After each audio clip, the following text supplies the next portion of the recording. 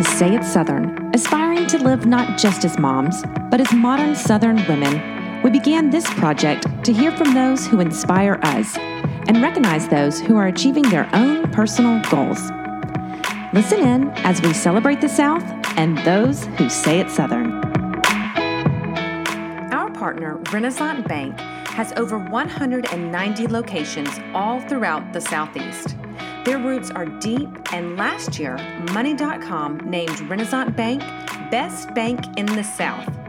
If you're looking for a bank, Renaissance Bank is definitely worth checking out. This week on Say It Southern, we have one of my personal favorite Southern entrepreneurs. She wears many hats: designer, curator, stylist, mother, and wife. And now she adds a business coach to that resume. You will love getting to know this well-known Charleston-based entrepreneur and hear her tips for you and your business. Join us now as we Say It Southern with Julianne Taylor. I am so honored to have you on Say It Southern, first of all, because I have followed you for a very long time. You are such an inspiration in business, in fashion, in home, everything.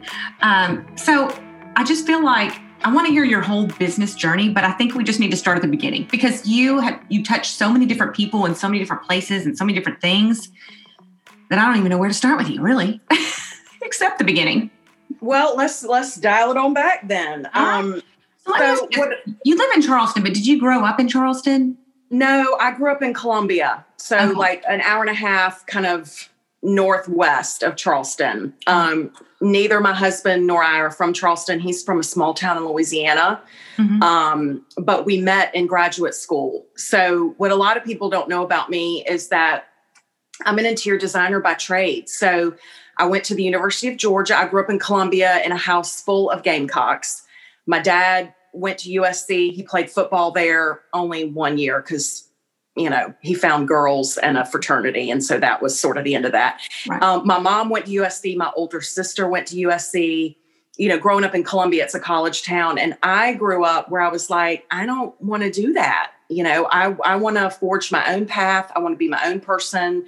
I don't want to be Lauren's little sister anymore like I was in high school. I want to make my own way. And what a lot of people don't know is I grew up, I was sort of shy. I was the funny one. I was the friend to all the guys because I was the funny one, and I had a lot of friends because I was sort of a comedian, and I got along with a lot of different types of people, but I was in reality kind of shy and uncomfortable around large groups of people and sort of in a shadow of an older sister who was Miss Popular, Miss High School, all the things, had tons of boyfriends, and sort of that was her path. But I was sort of like the shy, frumpy younger sister that was like the sidekick. Yeah. I mean, I sort of felt awkward growing up. I didn't know where my place would be, but I grew up in a house with a father who's an entrepreneur. He's still alive. He's 81, and he had his own business for 35 years, like an employment agency, a personnel agency. That he started from scratch. My mom was a stay-at-home mom until middle school, and she then decided she wanted to do something and went and got a real estate license. And that sweetie was killing it. I mean, she was like number one real estate agent in their office. Like, my mom passed away 13 years ago, but both of my parents, it was sort of, you have these norms and unwritten rules in your house when you grow up. And it was, you can be and do anything you want to. And I think that really shaped me into, I can be and do anything I want to. So I decided to go to the University of Georgia, and my undergraduate degree is in interior design. I lived in Atlanta for a couple of years after that. But who goes to college and then does what they got their degree in, right? Like, I mean, people in their 30s, 40s, 50s, 60s are still like, well, I'm still trying to figure out what I want to be when I grow up, right? Yes. And we're all that way. And so I did that commercial interior design for a couple of years in Atlanta. And I was just kind of like, is this all there is? Like, this is it, And so I decided to go back to school and get my master's in human resources through the MBA school at USC.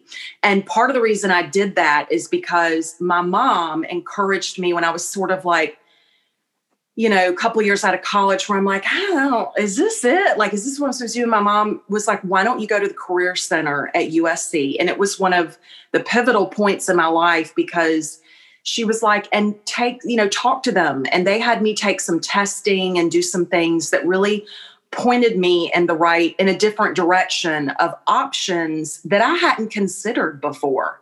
And that's the same advice that I give to some of my business coaching clients now that are sort of like, I'm not sure. I'm like, go utilize your local career center. Like, these are trained people that can talk to you and give you options of things that you may never have considered before. So I did that. And one of the things that came out was human resources. And lo and behold, starting salaries for HR professionals with their master's degree was more than double what I was making as an interior designer in Atlanta. And I was like, sign me up. Sign me up, right? I'm not going to lie. Like, that was probably 80% driven by the fact that I could make more than double what I was currently making. And you have to remember, this was back in the late 90s where, jobs were kind of tough back then. I mean, it was, getting out of college and you were kind of like, who wants to hire me? Right. And the internet was a new thing. Back then you had like Monster and that kind of stuff for jobs, but there were not options like we have now to go out and just find readily available jobs. And so it was kind of like who you knew and a friend of a friend and that kind of thing. So I decided to go to graduate school. And that was also a pivotal point for me, because that's where I met my husband. And Chris had gone to Louisiana Tech, and he was a business undergrad, and he wanted to get his master's degree in human resources. And USC was one of the best schools in the country for that. And so he moves all the way to Columbia to go to USC. And that's where we met. He was a year ahead of me. And when he graduated, he got a job with General Motors and worked for them for 17 years. And so I had another year, and, we only dated for one semester, but we sort of went our separate ways. And then 7 years later, we kind of stayed. He would call me every year on my birthday and we would stay in touch. But 7 years later, I get this random call from him and he's like, hey, I've been thinking about you. And I'm like, oh, yeah, have you? So it sort of rekindled this romance that we had in graduate school. And we, decided, we spent a weekend together and 6 months later got married. Oh, wow. So he had moved to Detroit, worked there for a number of years, and then went on his first international assignment to Seoul in South Korea. And he had been there for a couple of years. And then we hooked up again. And he said to me, when we decided to get married, he was like, I have an opportunity for another international assignment, and it's in Melbourne. How do you feel about that? And, I was kind of like, gulp, But I mean, it sounded exciting and terrifying at the same time. So we got married on New Year's Eve and then got on a plane and flew to Tahiti for our honeymoon en route to relocating to Melbourne, Australia.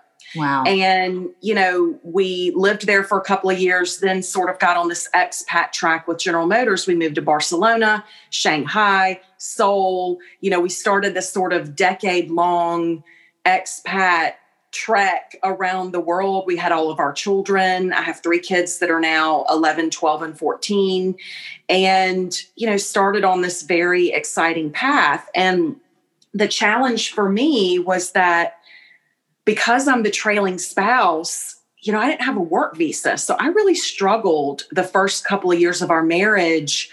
At the time when we decided to get married, I was in Charlotte working for PepsiCo in the Frito-Lay division as an HR manager. Mm-hmm. And, I spent my whole 20s after graduate school working in corporate HR and, leadership development, training, all of those things. Then to be sort of pushed into this scenario where my name changed. I was living in Charlotte. I had to sell my house, sell my foreign made car, change my name, dump into this new situation as Mrs. Taylor. And I'm like, my husband goes to work every day and I'm sitting around like, well, what am I supposed to do? Yeah. And there were sort of like two different paths you could go in. There were local, you could join the American Women's Club, which I did. But there were a lot of activities around what I call the liquid lunch. And you could very easily fall into that where, these scenarios, there are really wonderful financial perks. In some countries, we had a driver, you have full-time help. So you can very easily fall into a scenario of drinking yourself to glory all day long.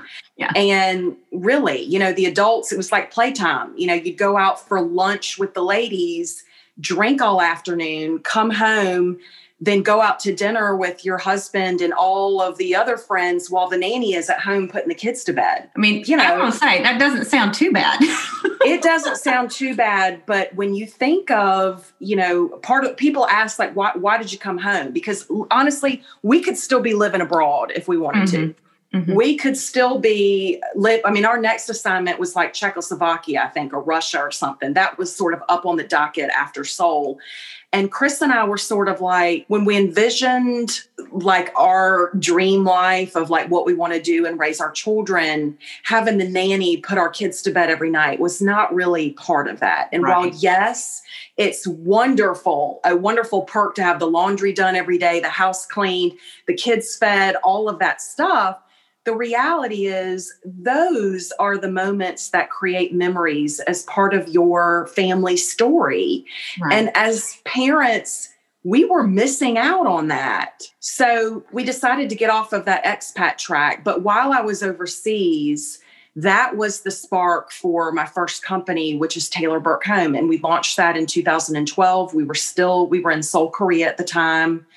And, when I was over there, I sort of found my way living abroad that I would have a home-based interior design business. It was, my first love is a love for design, and I have a very creative brain. And I also had a captive audience of people that had disposable income. So if you think about like 08, 09, 010, when the bubble was bursting in the US, we were in China at the time. And people didn't have enough money. People couldn't have any more money. Like it was like, just people were throwing money. The female was typically the trailing spouse in the scenario. And she was like, I'm living in a rental home. I can't paint the walls, but I want nice furniture.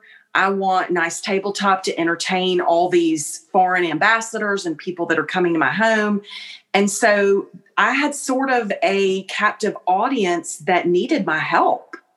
So I had a home-based interior design business, and I started doing a lot of custom work for people in terms of custom furniture and hard goods and things like that. And it was the catalyst to what is now Taylor Burke Home. And so my first sort of launch of that business was in 2012. I designed a whole collection of furniture and hard goods that were all made in Shanghai. We loaded up a container, shipped it to the US, and styled a little booth in America's Mart in Atlanta for their July International Home Furnishings and Gift Show. And that was the official launch for Taylor Burke Home. And what happened in that show, we didn't make $1 million, but we got noticed by some very key companies during that time. And one of them was One Kings Lane. They found us at that market, and it just took off. And so I'll go back to Korea, and my husband, I sat down and I was like, I think if we really want to make a go of this company, we need to move back to the US. And also thinking through from a personal standpoint, we're at a point where it's kind of like, we've been going almost 10 years. Like, what do we want to do? And we decided to get off that fast track. Chris talked to GM and was like, we want to move back to the US. And they were like, great, we've got a job for you in Detroit. And he's like, and oh, by the way, we want to move to South Carolina. Yeah. And we thought they were going to be like, okay, thanks, but no thanks. But they were like, that's okay. Move back. We'll move you back to South Carolina. We'll have you commute up to Detroit every week and you can fly home on the weekends. We did that for a couple of years. We made a little pit stop in Columbia to kind of find our feet and get settled and figure out what we were going to do next. We decided to move to Charleston, and Taylor Burke Home took off.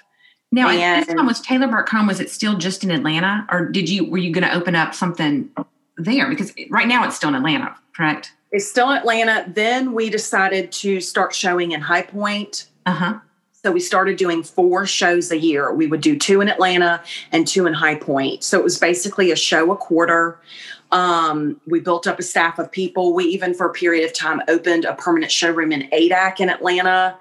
That failed miserably, but it was a great learning lesson for us. You try different things and see how things go, but it's evolved over time. But the key thing that Taylor Burke Home sort of allowed for me and where I am now in my career is because I did all the product development for that company, and I'm the creative director. So I set the colors, the patterns, all the things. And, I'm someone who's very social. So we would go to market and I would go around to all the showrooms around me. And I'm like, hey, I'm Julianne. What's your name? What are you up to? What do you sell? Where are you from? I made friends with everybody. And sometimes people were like, why are you in here? What are you doing?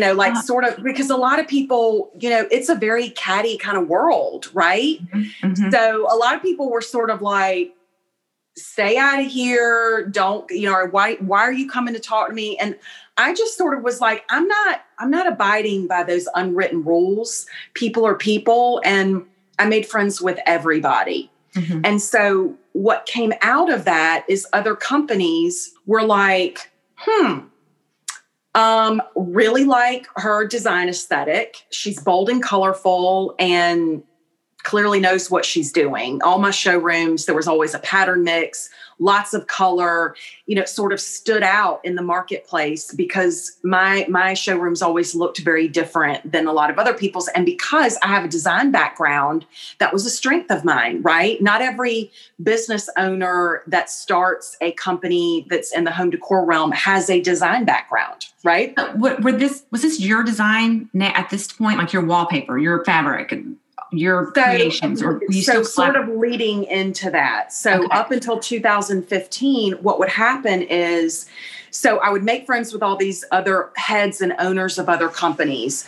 They then started approaching me and they were like, you don't seem to be a diva. You seem to be somebody who's pretty easygoing and easy to work with. You're business savvy. You clearly know what you're doing when it comes to design. How would you feel about coming and working with us to create a collection and help us launch it in the marketplace? And remember, back then, 2011, 2012, 2013, Instagram was just kind of getting some legs. And I got on Instagram early for Taylor Burke Home and, kind of knew what I was doing with that. And so that sort of led me into licensing, which is why I launched Julianne Taylor Style in 2015. And out of that came, and I was very strategic. And this is something that I coach my business coaching clients on now, is that as your business evolves, I made a very strategic decision at that time to break away and have my own personal brand as a separate company, with the thought that at some point down the road, who knows, didn't know at the time, but if somebody wanted to purchase Taylor Burke Home, all of my intellectual property around my design for other companies would not be part of that sale.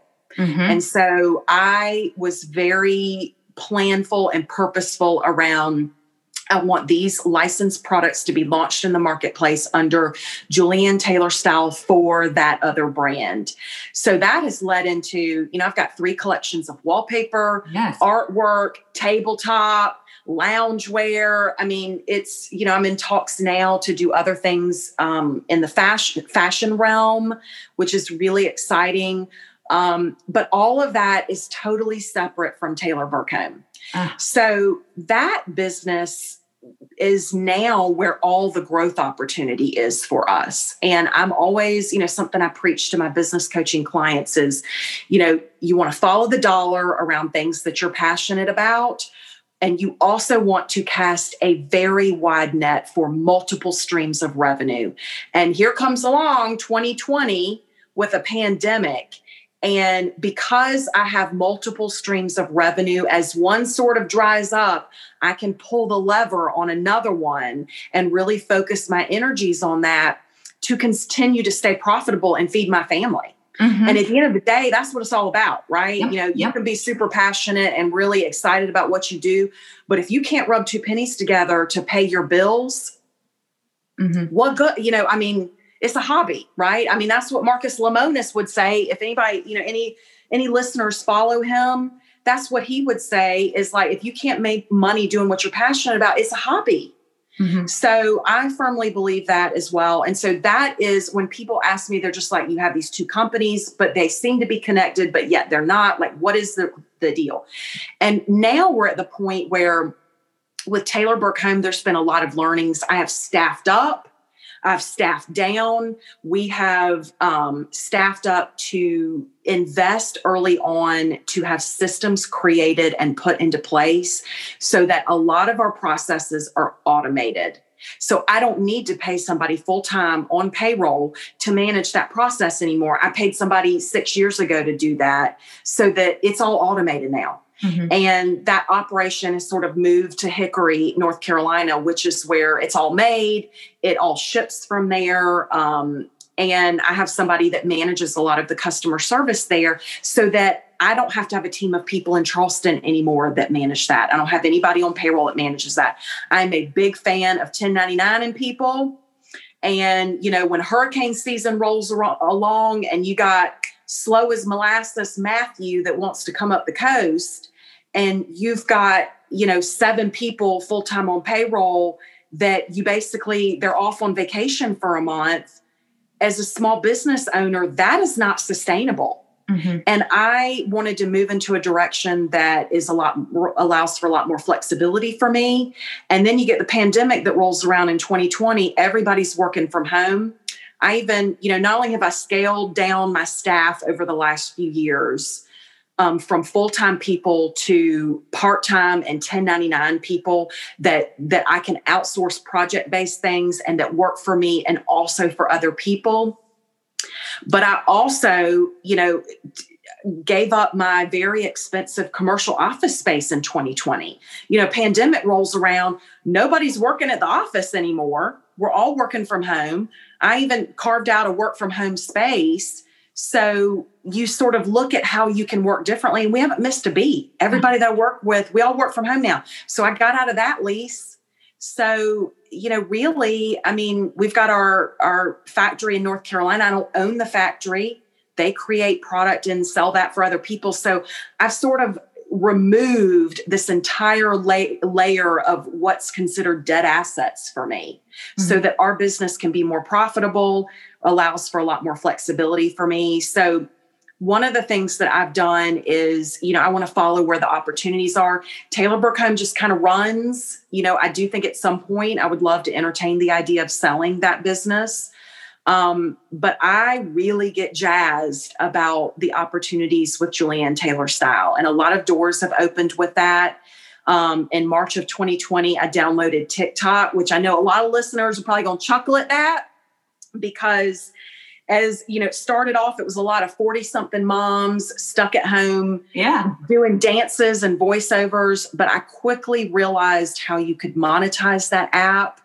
And, it is a place that absolutely converts for us. I have gotten some amazing business coaching clients from that platform. We have grown very quickly to over 60,000 followers in just a few short months. Wait, 60,000 on TikTok? On TikTok, girl.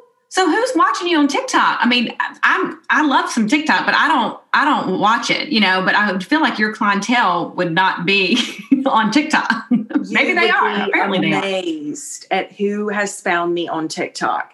And I go live every Monday at 10 a.m. Eastern Standard Time, and I answer business questions. As a business coach, I charge $225 an hour. And we stay fully booked. I only coach. I'm a big fan of time blocking. I only coach Monday, Wednesday, Fridays. And then Tuesday, Thursdays, I create content for brands. So to sort of back it up now, when people ask me what I do, my tagline is I'm a digital content creator, product designer, and business coach, period. That's what I do. Mm-hmm. And, just like a lot of people, I wear 17 different hats, but I use time blocking as a way to manage all of that every week. And some of my business coaching clients, they have stumbled into my lives on Monday and they're like, this lady seems to really know what she's talking about, and I need a business coach. So then we start working on a one-on-one basis, and a lot of those clients have turned into some amazing clients that I now have on retainer. And we are doing things that 5 years ago I would have never thought we'd be doing, like managing their social media. I'm now working with customers, with businesses, and creating in-house influencer programs for them, where we are sourcing US-based influencers to help promote their product, me being one of them. Mm-hmm. But because I have a lot of experience understanding influencer marketing, rates, one of my strengths is I am a dog on a bone negotiator. And it's one of the things that I teach tips and tricks on my TikTok about how to close that deal. And it's part of the reason, one of my clients is a regular contributor. She's on retainer. She's a regular lifestyle contributor on the Today Show, Inside Edition.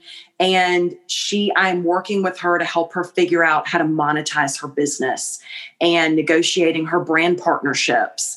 And all of that is because she stumbled into one of my lives on TikTok. Well, I need to sign up for TikTok. I'll see you Monday. Listen, when people tell me, that's just for I'm like, listen, that platform absolutely converts. Right now, it is the number one platform for conversion for us. The number one. Wow. And it's the platform, if you go to my Instagram and Pinterest, you're going to see a lot of my brand partnerships. Those are sort of my styled images. I do stories where I talk about my day. What am I doing?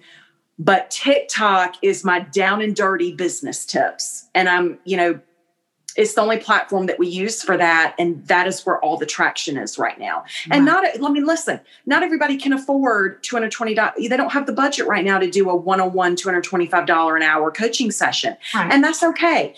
I have a very soft spot for small business owners. I believe in paying it forward. I believe that my purpose here, it's not just about accumulating wealth and how much money I can make. I believe that, my goal in life is to leave the world better than when I found it. And part of that is giving back when there's absolutely nothing in it for me. Mm-hmm. Now, does that mean that I'm a doormat?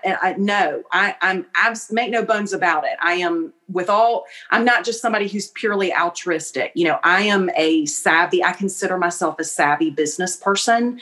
But what I found is every time I give without any expectation of return, it always comes back tenfold.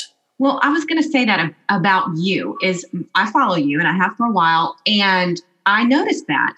And I feel like you are, now it's all about promoting other women and promoting and doing this, but you were the first person that I actually saw doing it. And I could tell you were reaping rewards from it. It was like, okay, this does make sense. And it's just like your book, beautiful book. And it's all about inspiring entrepreneurs, but it's all about other entrepreneurs and other business owners.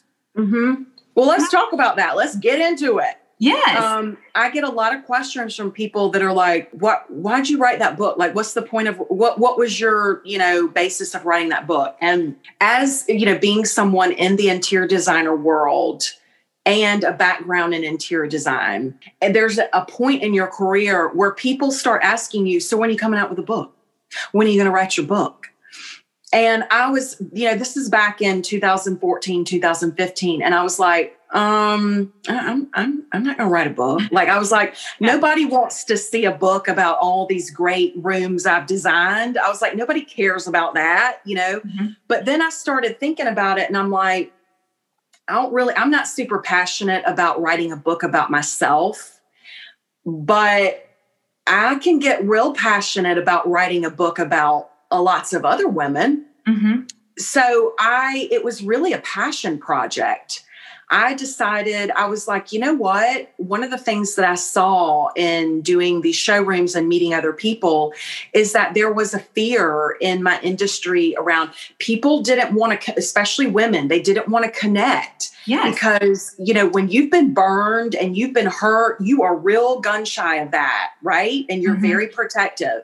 And so I get it. And listen, I've been burned too. I've had my fair share of being burned, but I decided, I was like, let's do a project where we lift each other up. And so a lot of the women featured in my book, you could argue, are competitors of mine. They absolutely are. They're in my lane doing the same thing I'm doing.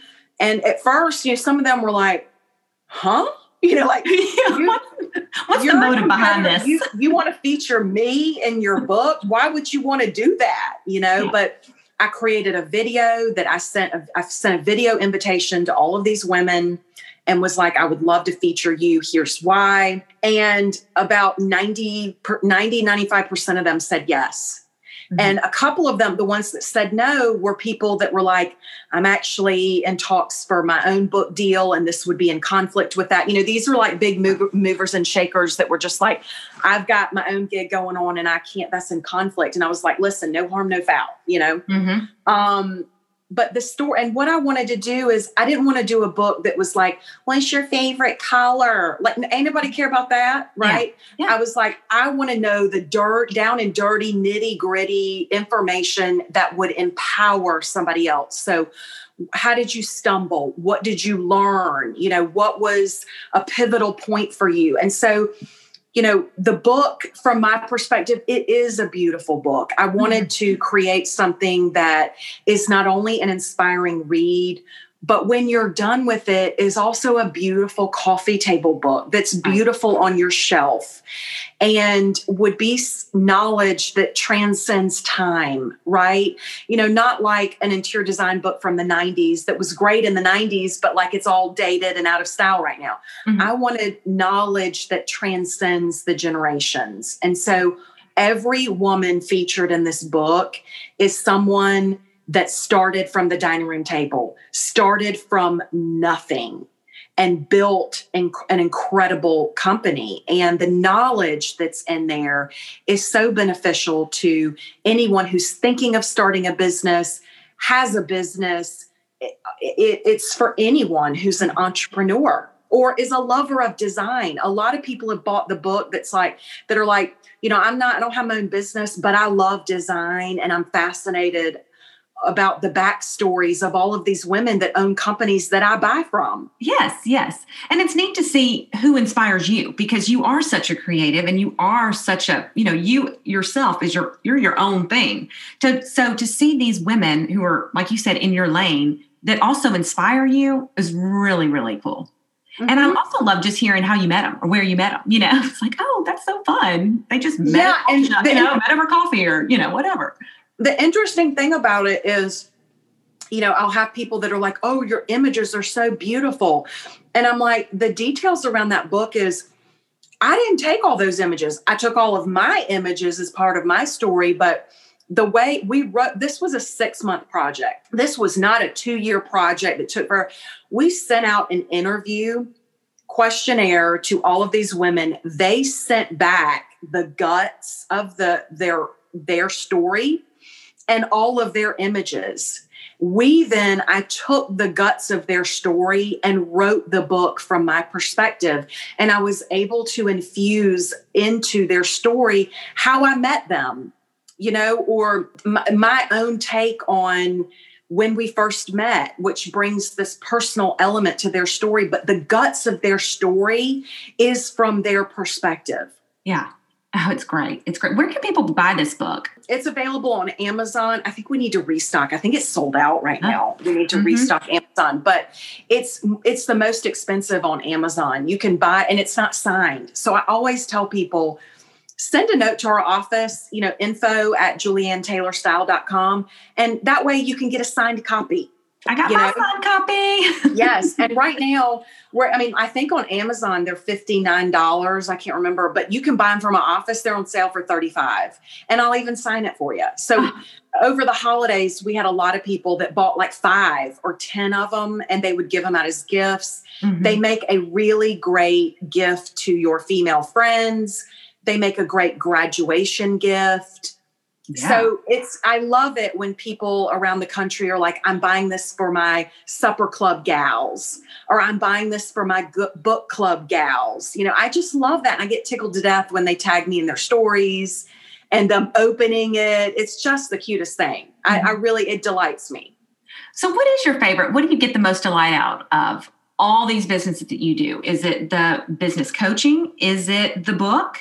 Is it your style that you do on Instagram? So the things that I get super jazzed about are, I love working with brands to promote their products. I really get excited about creating beautiful images and video content for brands. And right now, our lane is video content. We're good at it. We know how to do it. We're venturing into more like commercial styled videography where it's all shot on the iPhone, but it looks like a professional videography shoot that's more commercialized. We're getting into doing more of that for brands.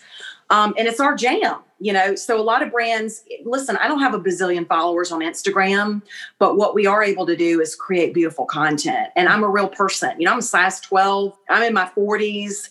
I'm not a perfect model. And so I think brands connect with that because they're like, she's a real live, average human, female that speaks to a target audience that's sort of, I'm not a perfect size 0. Mm-hmm. You're relatable. I'm relatable. And I think that, now listen, I get that when you see the full juju action going on, I get that it's a whole look, it's a whole scene.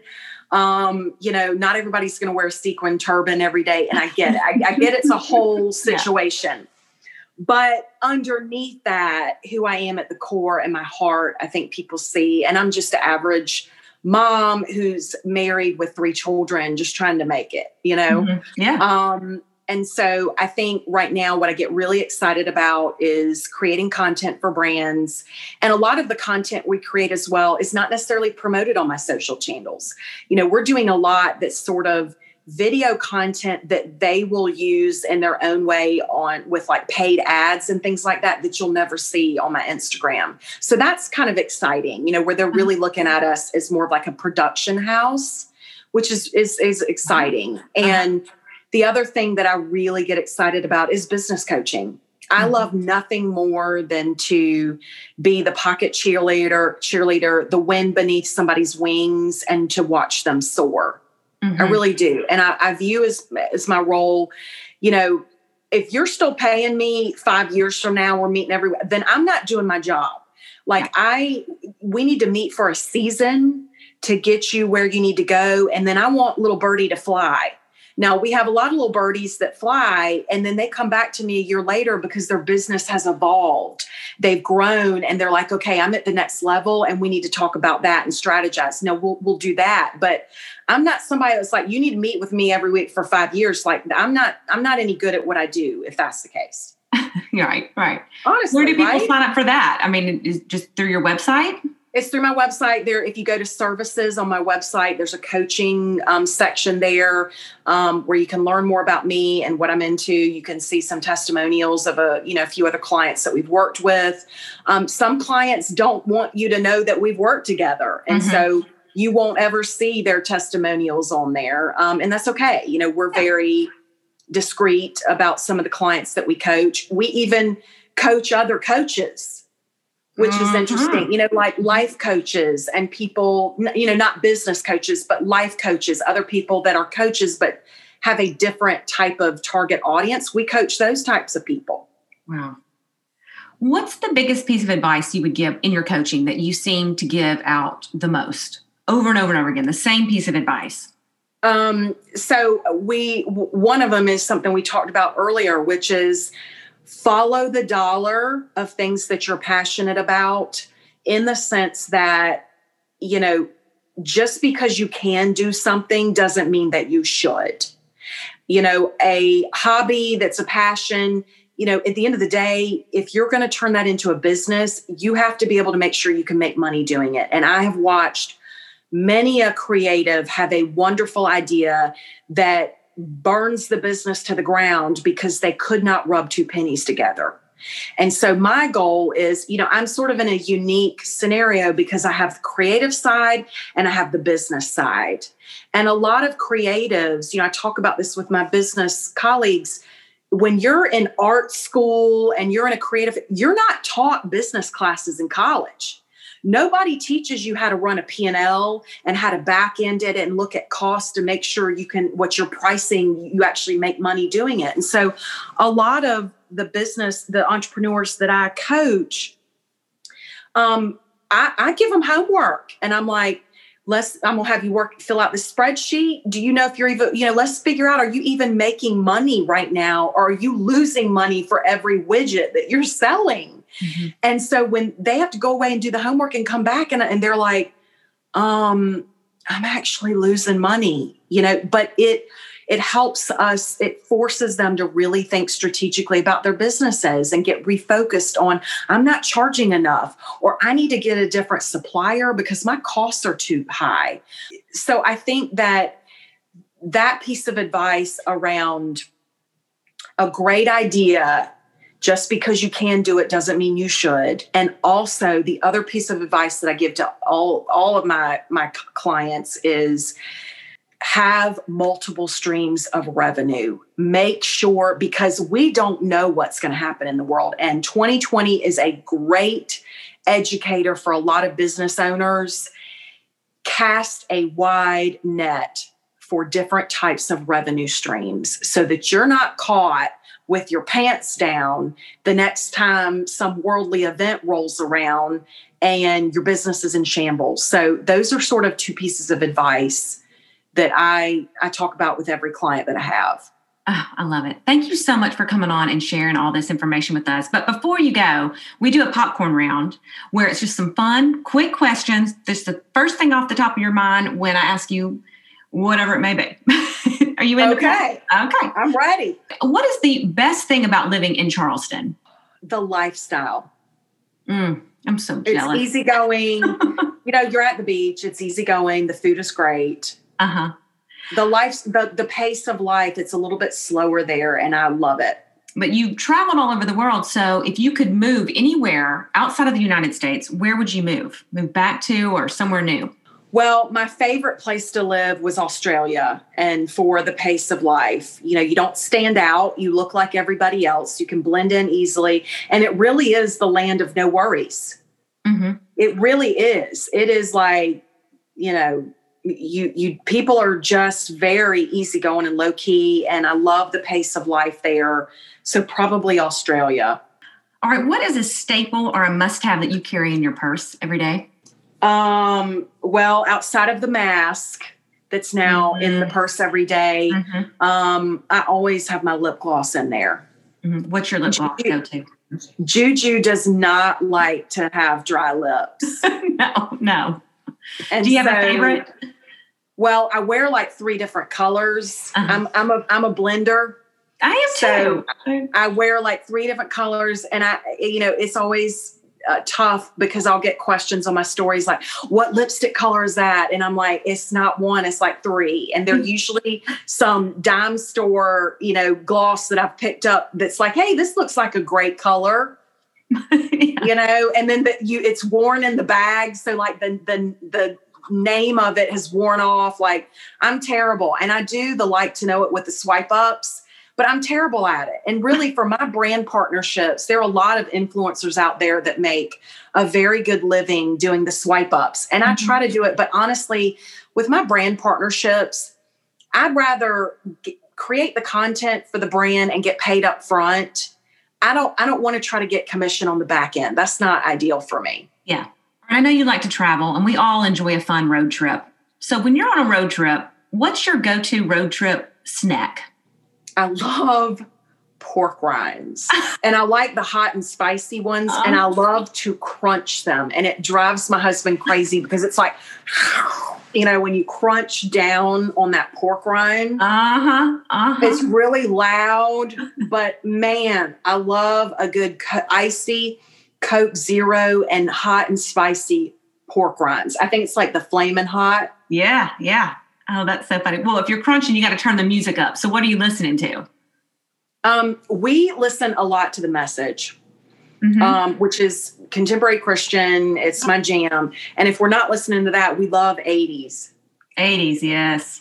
And honestly, like, I don't want to, I'm not like a prude or anything. I mean, listen, I grew up with like Biggie Smalls and 90s rap and all that stuff. And I love a good, Biggie. I love all that.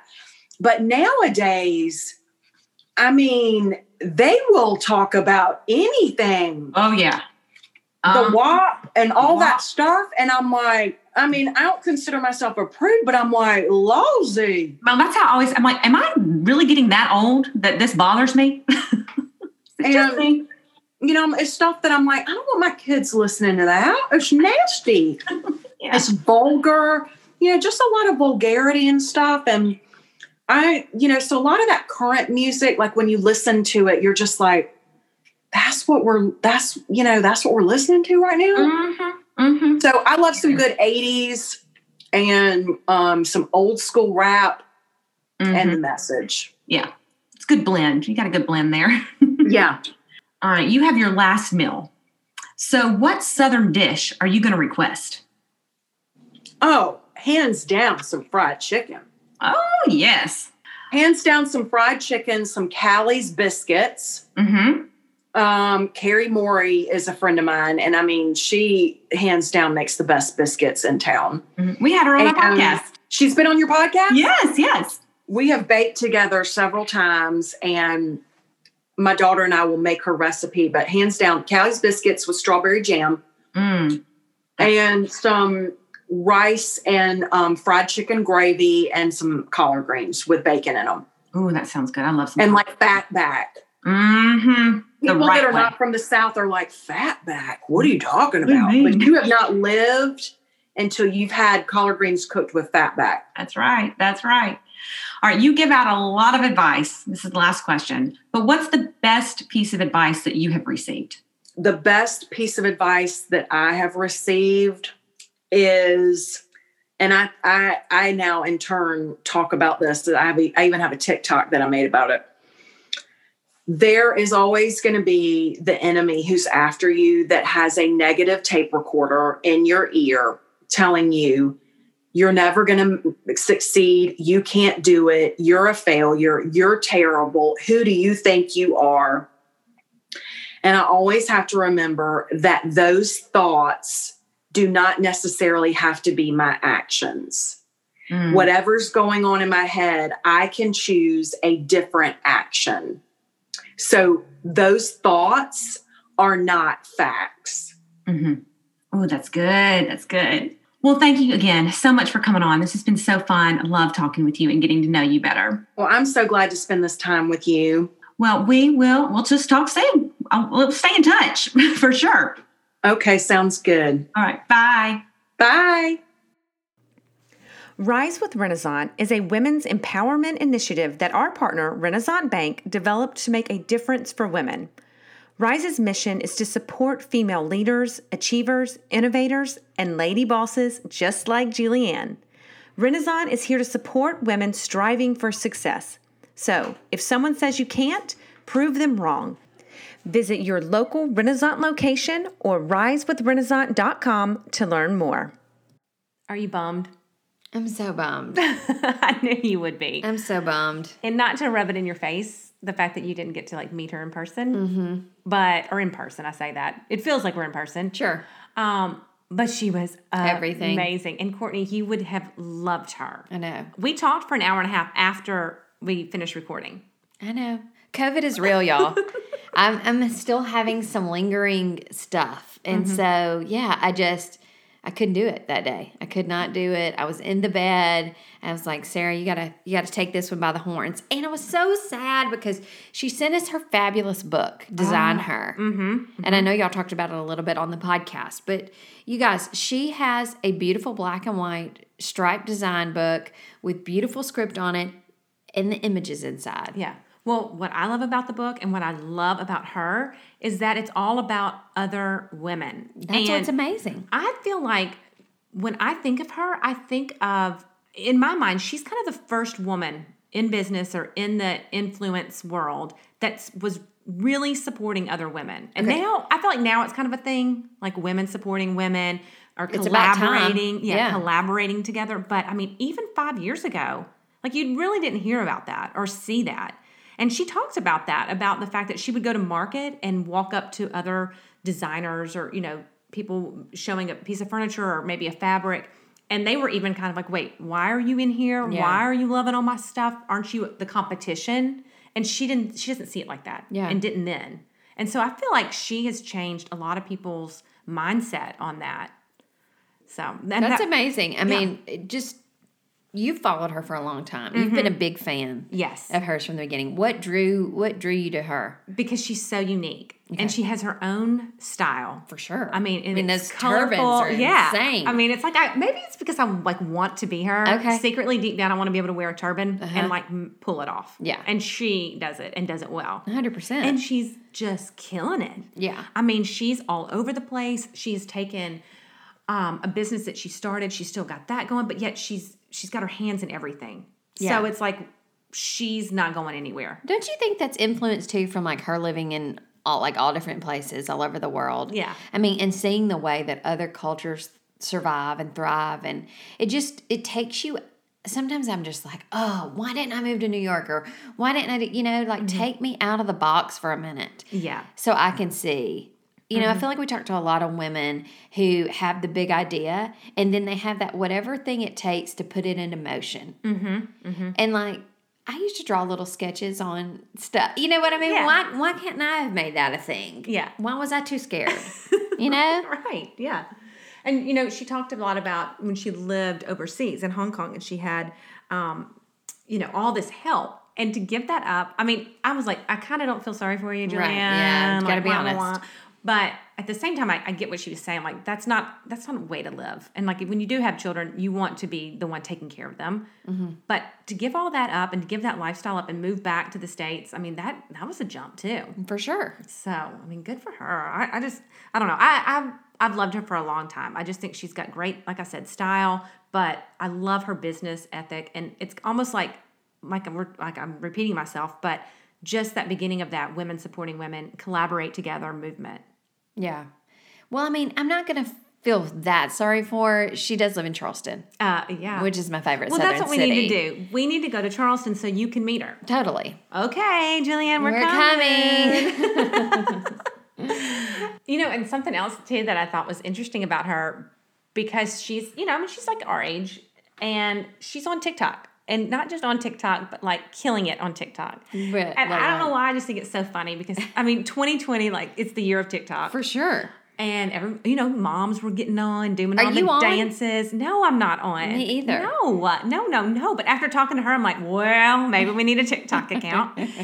But that's how she's getting her business now. Yeah. And to me, TikTok is still like for the teens.